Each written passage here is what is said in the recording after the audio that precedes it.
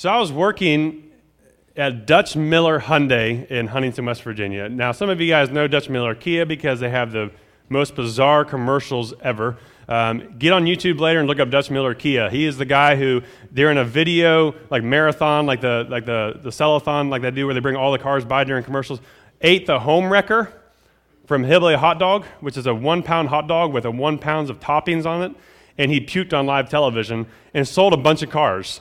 It was amazing. But I worked for his brother at Dutch Miller Hyundai, and I'll be honest to say I didn't like it. It was not the most fun job I've ever had. And anything I say from here on out, if you drive a Hyundai, I don't mean anything by it, but just you'll see here where I'm going in a second.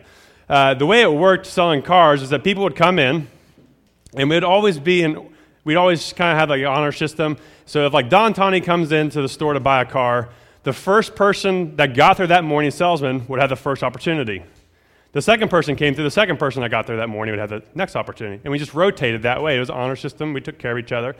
Well, this guy pulls in a vehicle, comes in, this white Mercedes-Benz SUV, beautiful car. I'm sitting there thinking, are you trading that in? But he pulls in, walks through the door, and it's my turn, which I'm excited because I'll just be honest with you. I saw the vehicle, I'm like, cha-ching. And as he pulls in there, he opens the door, says, I'm here to buy a car. I'm like, great.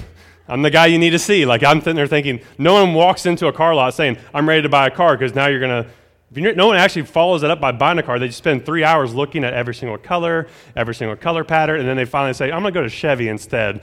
Yeah, waste my time. I'm like, great. I'm the one that you need to see. He goes, great. My name's Vince Papato. I'm a doctor.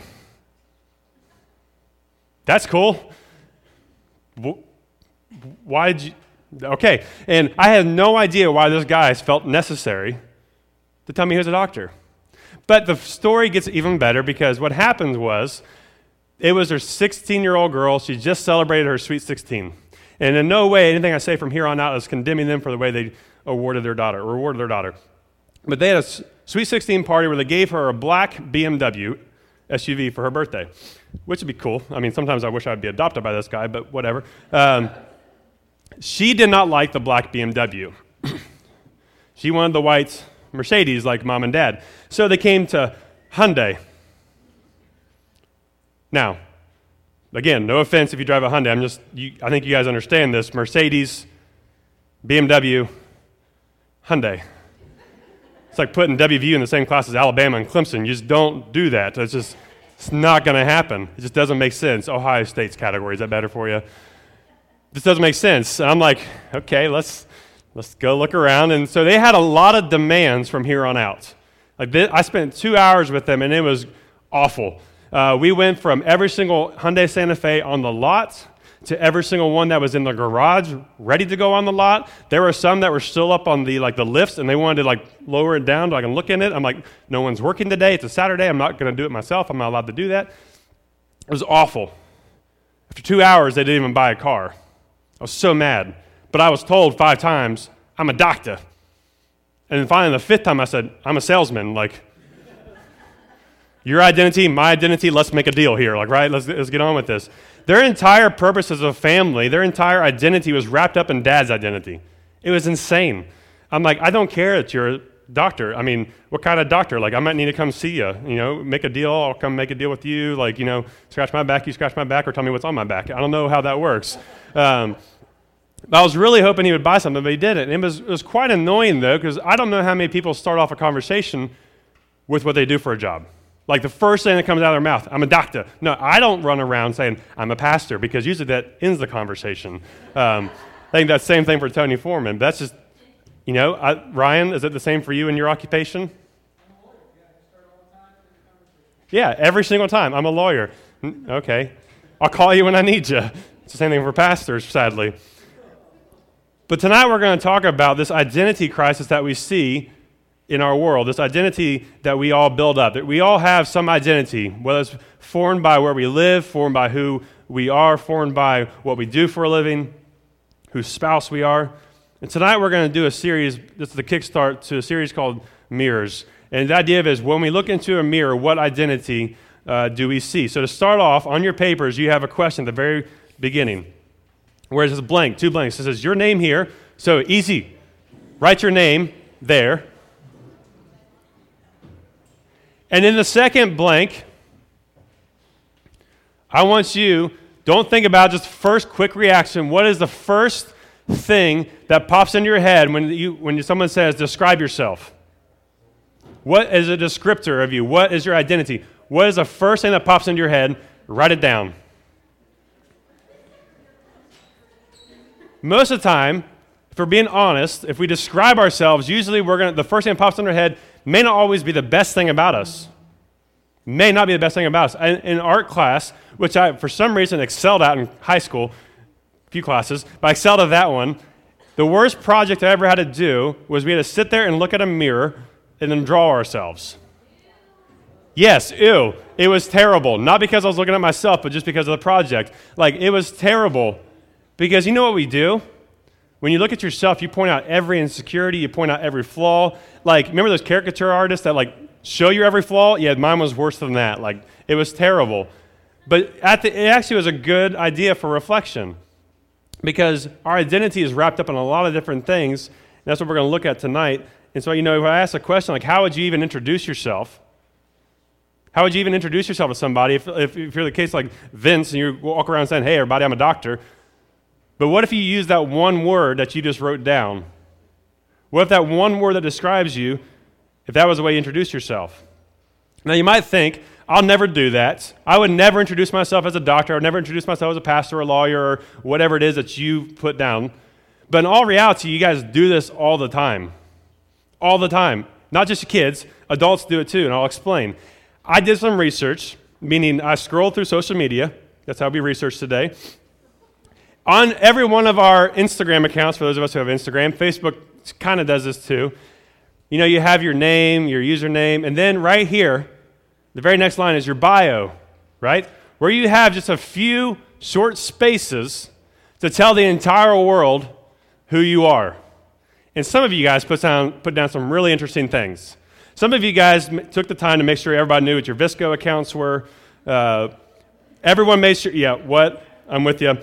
Some of you made sure that you told what school and grade you were in, which is really weird for some of the adults.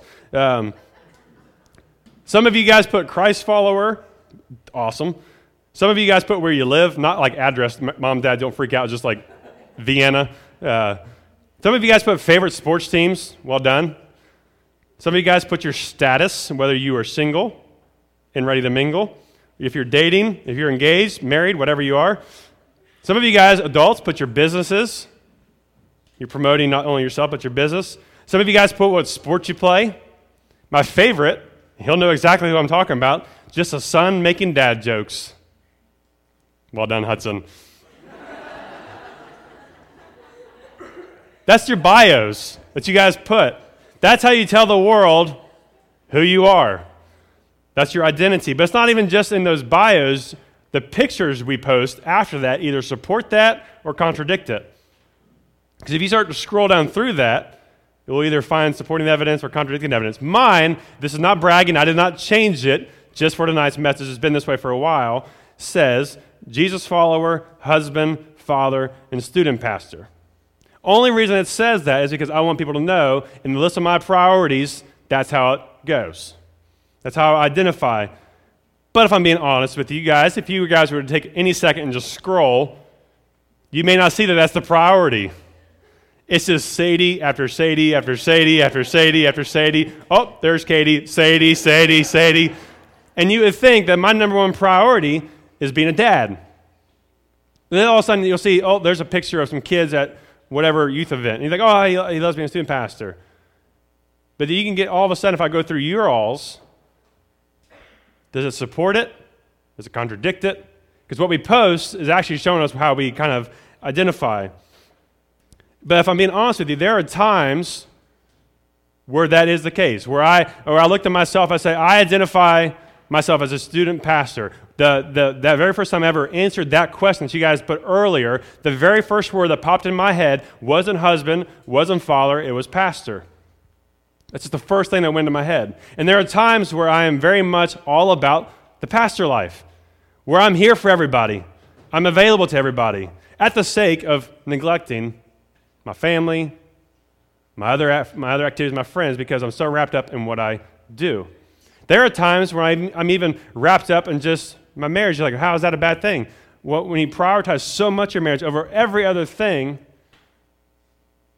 all of a sudden I have no need for friends anymore. I'm neglecting my social life. I'm neglecting my spiritual life. And there are times where I don't want to be all up in my parenting, because I told my student leaders earlier, the nastiest blowout you have ever seen happened yesterday. It was everywhere. White fleece and poop don't mix. I'm just saying, it was disgusting. It was one of those moments where, But not only that, not only my priorities, there are times, and you guys do this too, where you allow every other person to identify you, to give you your identity. I allow people to do this as a student pastor, as a pastor. When I allow someone else to view me only as a pastor, guess what? I am now at their disposal. I'm just a means to an end. All I am is a solution to their problem, and their problem requires my constant attention on the moment when it happens. Now, what's the problem with that? I have problems. I have a wife. I have kids. I can't be there for every single one of those moments. You're not the only person in the entire church, let alone the entire world. It's not just that. There are times where I allow other people to identify me as Katie's husband. Spouses, you may have been there before. It's actually a very rare occasion in our marriage life that I am known as Katie's husband. But when I first got involved in a ministry called Emmaus, everyone referred to me as Katie's husband. Well, then we get to churches, and a lot of people know Katie as Scott's wife. And when they refer to her as Scott's wife, what they now do is completely neglect all of her spiritual gifts, all of her opportunities, all of her good characteristics, and all that she is wrapped up in who I am, not who she is. It's a terrible thing. And when I look across this room, one of the joys and one of the heartaches of student ministry is watching you guys figure out who you are. It either wrecks me or it excites me. Because all it is, it's a constant battle within yourselves. Because you go from place to place, and in one place you might be this person, and then you come to church and now you're this person, but then you go home and now you're this person. And so I can sit around talking to your friends or talking to your parents or talking to your coach and say, which one's the real Tony Foreman? And I might hear 5 different answers. And I'm just left to battle which one is it?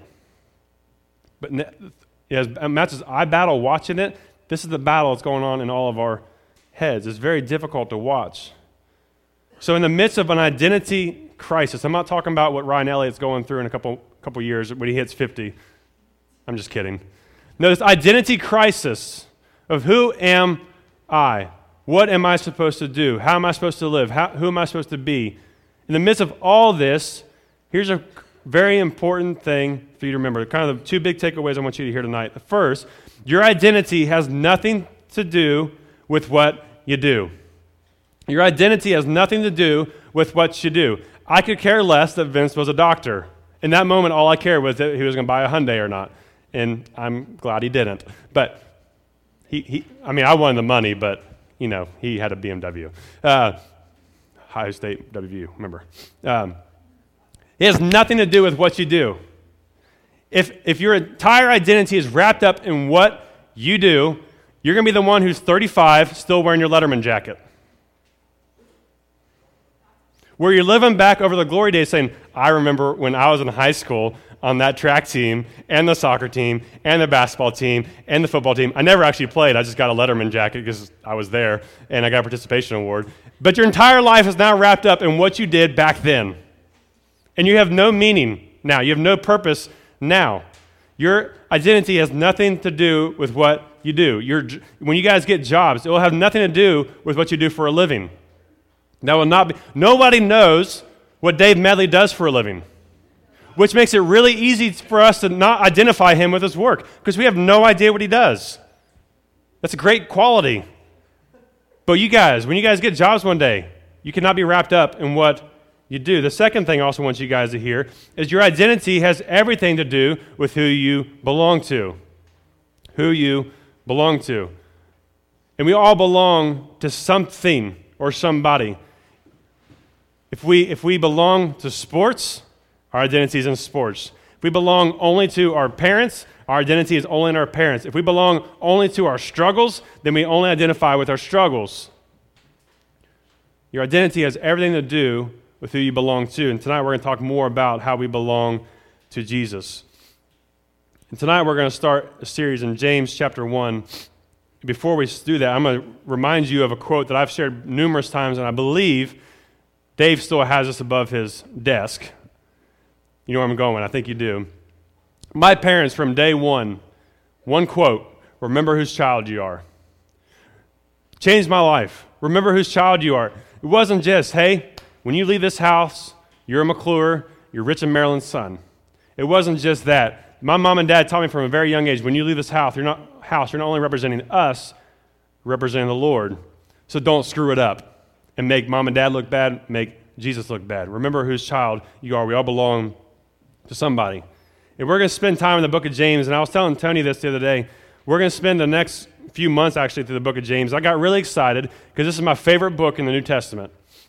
I love this book. It's the very first book of the Bible I ever actually sat down and studied. It was in college, freshman year of college, and I absolutely loved it because it's so practical and so simple. But then I got overly excited because as I was planning out the messages, there's 5 chapters, just 5. I found myself May 31st, and I was only in chapter 2. And Tony was like, I think you should spread it out a little bit more because you get 3 chapters you're not going to be able to hit on over the summer. I'm like, okay. So I calmed down a little bit, but that's just how excited I am about this book. But to jump into this, the first question is, who is James? Who is the writer? His name is James. Who is he? Here's how I want us to do this. I need somebody, I'm going to have some people out here read for me. I need somebody to go to Matthew 13, verse 54 through 55. Someone out here, someone raise their hand, tell me you got it. Come on, Joe Leiser's got Matthew 13, 54 through 55. I need someone to read Mark chapter 3, verse 20 through 21. Raise your hand. Just go to read. Thank you, Wyatt. Then the third, I need someone to read John 7, verse 1 through 5. Raise a hand.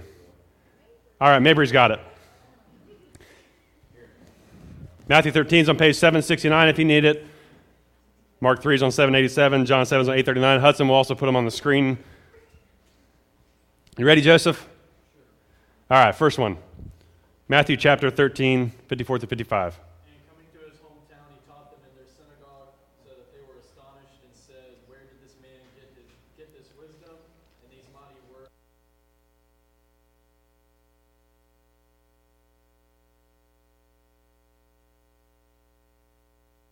All right, who's James?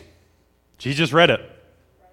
The brother. James is the brother of Jesus. A lot of people don't realize that Jesus had siblings. He had the Immaculate Conception where he was born of the Virgin Mary, conceived by the Holy Spirit, but there were still other children. He had brothers and sisters. Thank you. The next one, Mark chapter 3, verse 20 through 21. I don't remember Wyatt. You had it.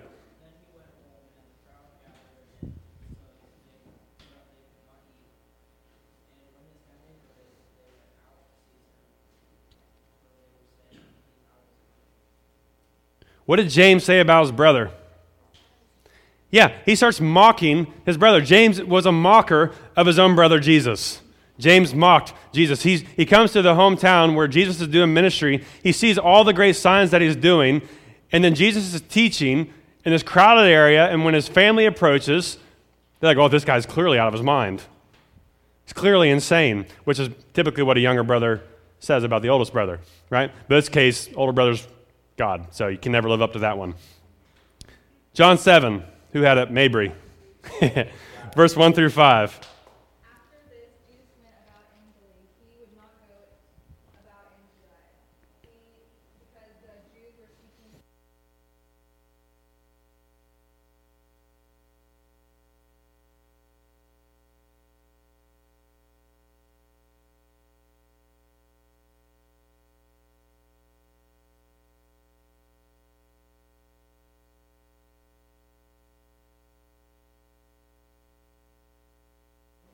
Just freeze on that one right there.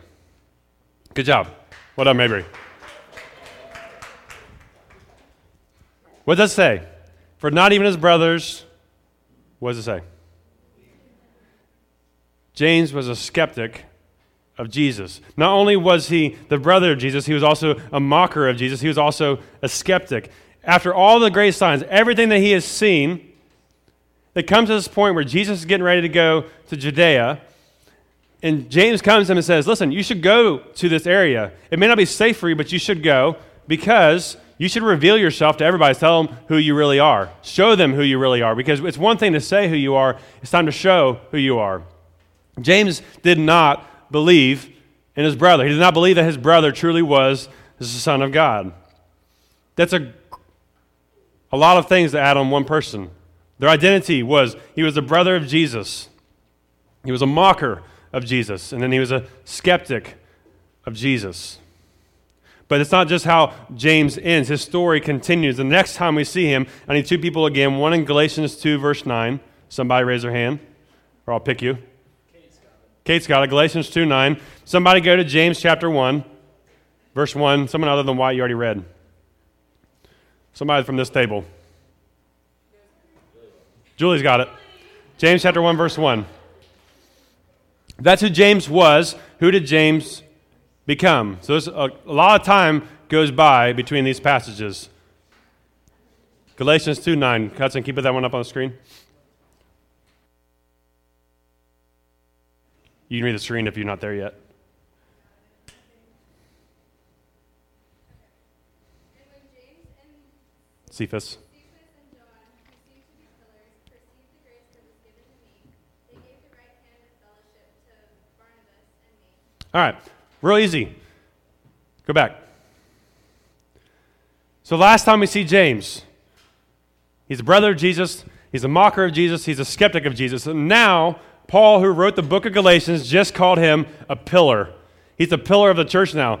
He has gone from crazy younger brother who thinks older brother's a nut job to being a pillar of the church, a church leader, a massive man in the church. He's part of the foundation of who all the church is. He's so important here. A little bit later, he shows up in Acts also. And James, a couple times in Acts, is once defending the church, telling them to come back to the real truth. It's amazing where James comes from. And now we go to James chapter 1, and we can all turn our Bibles there. It's on page 950. We'll spend the rest of the time there. James chapter 1, verse 1. Who had it? Julie's got it.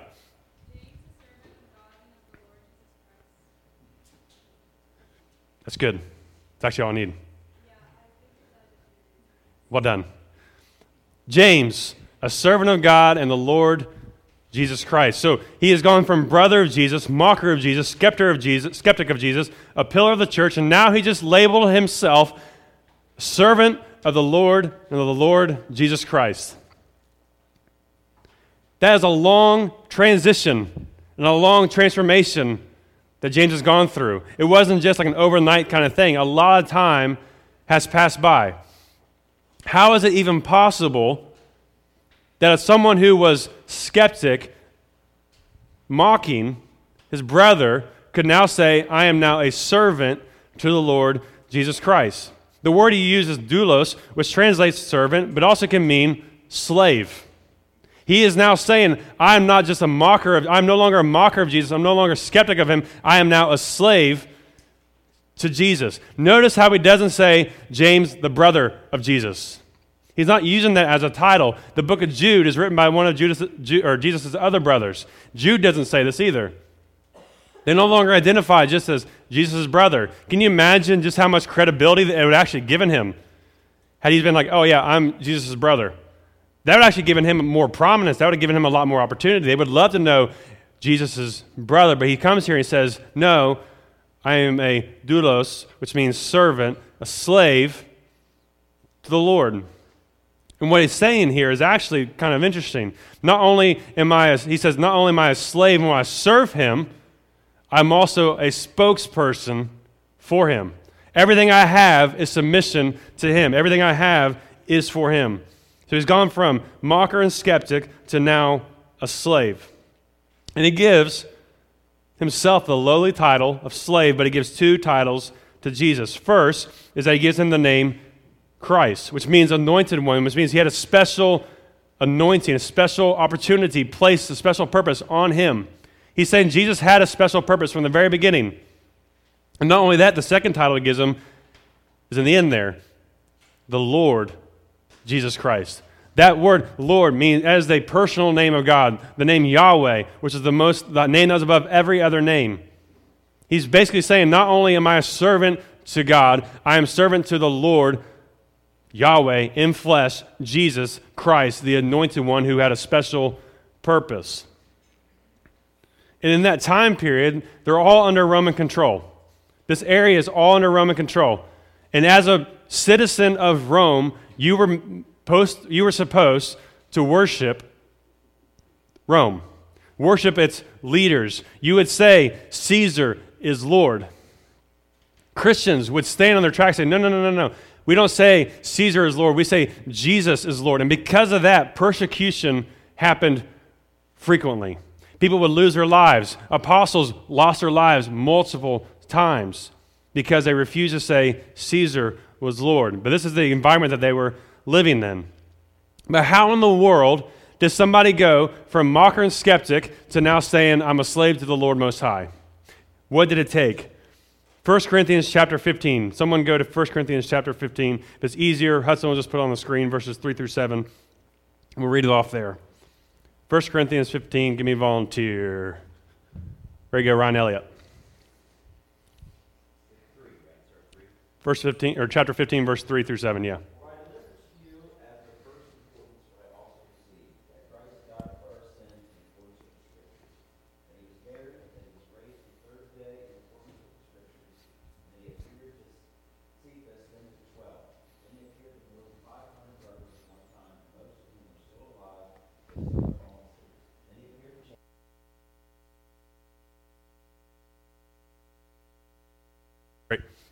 Did you catch that? Last verse. Paul's telling them in 1 Corinthians how he received the blessings of God, how he received the teaching of God. And then he comes to verse 7. He says, Jesus appeared to who? James. He appeared to the multitude. He appeared to 500 people. He appeared to the disciples. He appeared to the women who came to the tomb. And then it says there at the end, he appeared to James. So James, little baby brother James, who mocked his brother, who said, my brother's crazy, who now watched him die, and 3 days later, now he's standing right in front of him. First off, imagine the guilt and the shame that would be on James. I'm sorry for mocking you. I'm sorry I never believed in you, but now you're here, and don't kill me. I know now you can probably do that. But after that moment, we see this change. So why did this happen? How did this happen? It's real clear. James had an encounter with the risen Lord. It's one thing, had James' life been changed, had he just heard about this. It's one thing if James had just saw the empty tomb. A writer named N.T. Wright said this, and I like this. It says, neither the empty tomb by itself, nor the appearance by themselves could have generated the early Christian belief. So what he's saying is, not just the appearance of Jesus could do this, so the empty tomb alone would be a puzzle and a tragedy. So not only would just seeing a person, not only just seeing an empty tomb, seeing those things differently would not do enough. It says, however, an empty tomb and an appearance on a living Jesus. So the tomb and the living Jesus right there was enough because it presented a powerful reason for an emergence of the belief. These disciples, all these people, and James himself could have just lived on had they just heard about someone's sighting. They could have lived on had they only seen an empty tomb because someone could have stolen the body. Other people who saw him, they may have had hallucinations. We don't really know. But James not only saw the empty tomb, he saw his brother standing right in front of him. And because of that encounter with Jesus, his life was changed, and everything changed after that. This is where he found his new identity. And in his change and identity, it gave him new activity and it gave him a new purpose. It didn't have the last one, but it says purpose. His change in identity gave him a new activity and a new purpose. What do I mean by that? Because what I said earlier, who you are is not determined by what you do, but who you are does determine what you do. Like who you are does determine what you do, but you're not determined by what you do. Does that make sense? Your identity is not shaped by what you do, but your identity does shape what you do. It brings about a new activity. It brings about a new purpose. James now had new purpose in life. He no longer was going to be the skeptic. He was no longer going to be the one mocking his brother. He was now going to be a servant to his brother. And from this point forward, everything shifted. He was being transformed. He was being conformed to the image of God. So, 2,000 years later, we sit here tonight reading this letter that we're going to read for the next few months. The next few weeks, we're going to talk about identity. What does this have to do with you and I? As I said earlier, your identity has nothing to do with what you do. Stop believing the lie that what you do determines your identity. Just because you sing songs on stage, that's not your identity. Just because you play a sport, that's not your identity. It's not how it works. The second thing, your identity has everything to do with who you belong to. That if we as Christians, we say we belong to Jesus, then that should change everything. It should change how we live. It should change how we talk. It should change how we think. It should change how we act and look. So my simple question for you tonight as you think through this is, who do you belong to? As I said earlier, we all belong to something. So who do you belong to? Another way of wrapping your mind around this is, who or what are you currently serving? James belonged to Jesus because he served him and he worshiped him. He declared him Lord. He belonged to him because he served him. What do you serve? And you might think, how do I know that question? Answer that question. What do you give your attention to? What do you give your money to? What do you give all your time to? What do you give all your focus to? That's what you serve. If it's your family, then you're serving your family. You spend all your money on video games, then you're serving video games. That's what you belong to. Are you serving Jesus? That you can clearly say tonight that I serve Jesus. I've said he's Lord. I've said he's my ultimate purpose. He's given me new meaning. He's given me a new opportunity. That's great. I hope all of us can say that. Next question, are you serving yourself? See, what happens is, when we have this identity crisis, here's what a lot of us do, and I've seen this from time and time again, my own life and a lot of people around me. In your head, you have this amazing identity that you have built up.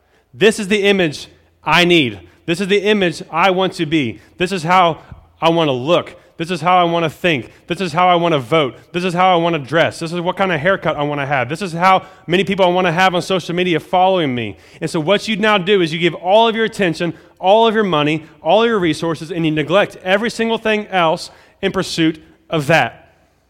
And now what you've done is now created an idol of you. And that idol of you is going to wreck your life. Simple truth. And all you're doing is serving yourself. You might be serving others. On the opposite side of that spectrum, I see this too. All you want to do, your entire purpose of life is now set up so you fulfill the identity of somebody else. Somebody along the way has said one thing about you. They said, you know what? You're the terrible kid in class. So now your entire mindset is, I have to do every single thing to be that terrible kid in class. So I will live up to that. I have fought with other youth pastors when I've said there is no such thing as a bad kid. Because sometimes what we do as youth pastors is get around for some reason, I don't like it, and we compare how bad our kids are. Well, I had a kid get caught with drugs the other day. Well, that's cool. No, they do this. And I say, no, there's no such thing as a bad kid. Because once we label them as a bad kid, they're only going to operate under that, inside that box. You are now trying to limit yourself by following in line with what someone else says about you. Who are you serving? Yourself or others? Who do you belong to? If the answer to that question is not Jesus, let me promise you something. Anything you find in life will only bring pain, emptiness, and you'll never find satisfaction. Simple truth. My favorite passage in Jeremiah, chapter 2, verse 13, says, my people have committed two sins. They have forsaken me as Lord, and second, they have dug broken cisterns, broken wells that cannot hold water. What we do when we identify ourselves by anything other than Jesus is that we're digging wells that cannot hold water. All you'll find at the bottom of that well is nothing but emptiness. When all we do is forsake the one who's given us everything. So to wrap up, here's the final thing I want you to remember, is that if we belong to Jesus, he will transform us and he will conform us to his image. Not your image, his image. I don't want to look like Scott McClure. I don't. I don't want you all to see me and only see Scott McClure, because Scott McClure has a lot of flaws. Scott McClure can sometimes be arrogant. Scott McClure can sometimes have a bad mouth. I don't want that. Think about yourself. When you look back in the mirror, do you want to see you, or do you really want to see Jesus? What you see in the mirror, what you see determines who you are and what you belong to. Out of that new identity that you have in Jesus, new activity will flow, and you'll find new purpose. The next few weeks, we're going to talk about next week. Now that new identity, now we have that, how do we have perspective when we face trials? Then the week after that, how do we do when we face temptation? Where does temptation even come from? That's where we're going to be the next few weeks. But let me pray, and then we're going to sing, and then we'll go to life groups together.